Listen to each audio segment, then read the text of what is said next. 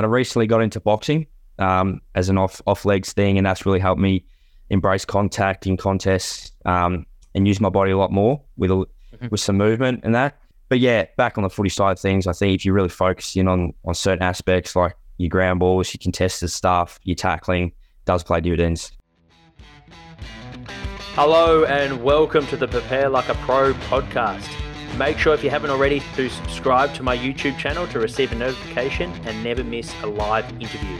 I hope you enjoyed this interview and please share with a friend or a teammate that you think will value this episode. Let's go. Today's episode is a bite-sized episode with Jaspa Fletcher. Most of our listeners come from referrals, so if you know of a coach, friend, or family member that you think will enjoy the show, please send them the link of your favorite episode. In your draft year, how do you go about each day? What are your sort of key focuses from the start through to leading up to game day?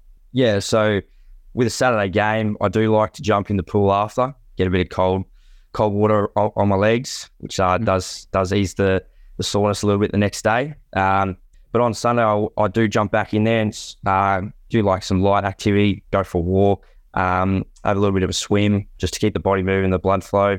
And then I do focus a lot about nutrition. I think that's a really key thing that some athletes may put not as important as other things. So making sure to stay, well nutrition, hydrated as well. Big thing is having a lot of water, especially after a game.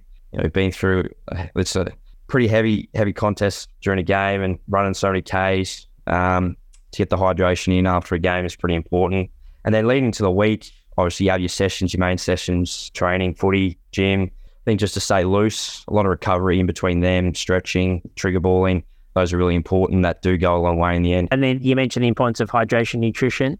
Like I said, not everyone is focusing on that area and takes some time to sort of get to that elite point where you are starting to look at your lifestyle rather than just your training. When did you make the shift? Was it a particular presentation that you heard? Was it speaking to maybe a Brisbane player or someone that you look up to? Take us through that light bulb moment where you thought, okay, I'm going to start changing how I eat. Yeah, through school, I've always been really interested in human movement.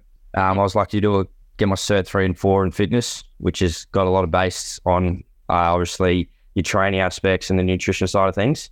And then following up in uni, I was doing a nutrition course as well. So those sort of things do contribute to how I feel about it today. But also, with mum and dad playing sporting backgrounds, and I was pretty lucky enough to at the Lions boys train with them pre-season, see what they eat during the day and on their off days has been stuck with me, and I was trying to replicate that. Was that doing ground balls with bags? Like, talk us through the type of training that you did to help improve how to use your body on the field. Yeah, so I did a lot of contested stuff with my dad. Pretty fortunate once again that he did know a fair bit in that area, and I was able to learn a lot off him.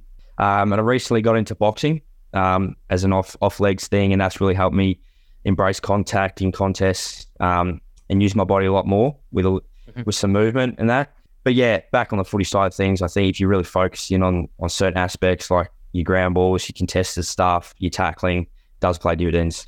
The importance of recovery, nutrition. What about from a physical point of view? What are some things that you focus on during main training session to get yourself up to prepare well for the upcoming game? Yeah, I always try and hit top speed during a training session. I think I'm a big believer in you play the way you train. So I always keep training 100%. And not only that, it makes you feel confident going into the week. You've put in the work during the week. So on game day, you just go out there, have fun. So yeah, make sure to focus on a lot of my skills, ground balls. You can never do too many during training. So those are definitely, and being a midfielder, ground balls do happen pretty often. So yeah, I think it's really important. Unaware with it, stress fracture with your foot. What's something, how do you sort of manage your rehab? Is it 1 day at a time? Is it 1 week? Talk us through sort of how you set your goals and how you work on progressing through rehab. Yeah, I've been pretty lucky to have a good support system around me for the rehab of my foot. And we focused on monthly basis. So we put a monthly plan out and tick each day off. About 5 days of training, 2 days rest day.